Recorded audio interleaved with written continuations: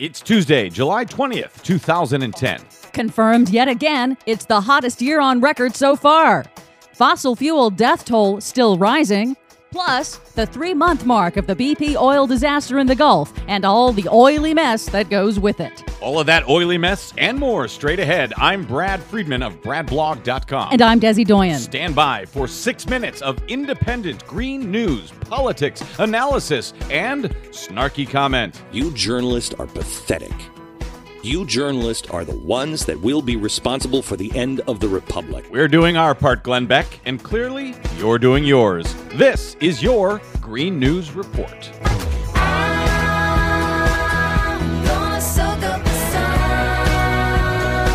Today's Green News Report is sponsored in part by Velvet Revolution's Stop the Chamber campaign, holding corporate criminals accountable. Please log on, sign in, and donate to stopthechamber.com today. That's stopthechamber.com.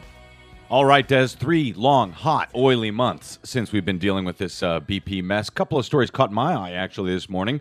One, our friend John Aravosis over at America Blog discovered that BP has been photoshopping photographs on the front of their webpage in regard to the command center for this cleanup mess. If they're photoshopping that, what else are they photoshopping and lying about, Des? Yeah, BP trying to make things look better than they are. What are they going to do? BP doing that? Second, they had apparently a secret hotline for politicians only to get concert tickets and sports tickets and so forth. Little wonder then that all of our politicians are so corporatist friendly to folks like BP and so forth. It isn't a pretty picture, is it? It isn't. Am I overstating it to say that this is pathetic? And when the hell are we going to get these corporations out of our elections and their dirty hands off of our dirty politicians? Oh, you're not overstating it at all. But more on that in a moment. June 2010 was the hottest June on record and the hottest January through June this year worldwide, according to NOAA, the National Oceanographic and Atmospheric Administration. And if that sounds familiar, it should. It's in addition to a similar announcement last week from the scientists at NASA. And yeah, it's important that we have to keep repeating this about it, the hottest June, the hottest year, and so on and so forth, because the climate change denial industry has been spending millions of dollars to let folks know that the planet has been cooling since 1998. Complete and utter nonsense. And at the same time, now that it's the middle of winter in the southern hemisphere, Argentina is in the grip of a deadly cold snap that's taken the lives of at least 9 people so far. And that's kind of hard to wrap your northern hemisphere brain around it, especially with a series of record-breaking heat waves in North America this summer. But we did have a record-breaking winter this year, and an increasing trend toward more extreme weather events is in line with climate scientists' predictions. Japanese car company Honda has announced it will launch 2 versions of an electric car in the U.S. in 2013. Yay! Yes, one will be my electric car. One will be an all-electric car. The other will be a plug-in hybrid, both of which can be charged at home. It's been a bad year for workers in the fossil fuel industry, with a spate of deaths in coal, oil, and gas extraction industries. 3 back-to-back coal mining accidents in China over 2 days this weekend have killed 36 miners. 16 are still trapped in a flooded mine shaft. China remains the deadliest country for coal miners, with over 2,600 killed in 2009 alone. And still not a tragic algae farm death so far this year on record. Not yet. While much of our attention has centered on the environmental impacts, let us not forget that the explosion killed 11 American citizens.